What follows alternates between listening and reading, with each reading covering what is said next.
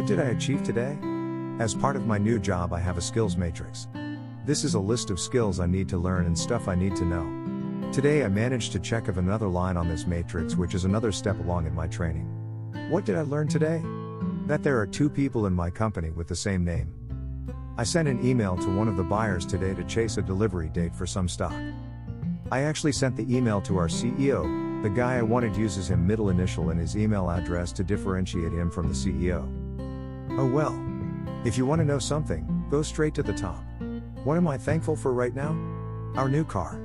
Kate has had her company car replaced and we now have a power orange Vauxhall Corsa with lots of toys on it. Automatic headlights that not only come on when it gets dark but also switches to it from high beam automatically, automatic windscreen wipers, lane assist, amongst others. How am I feeling right now? Happy and blessed.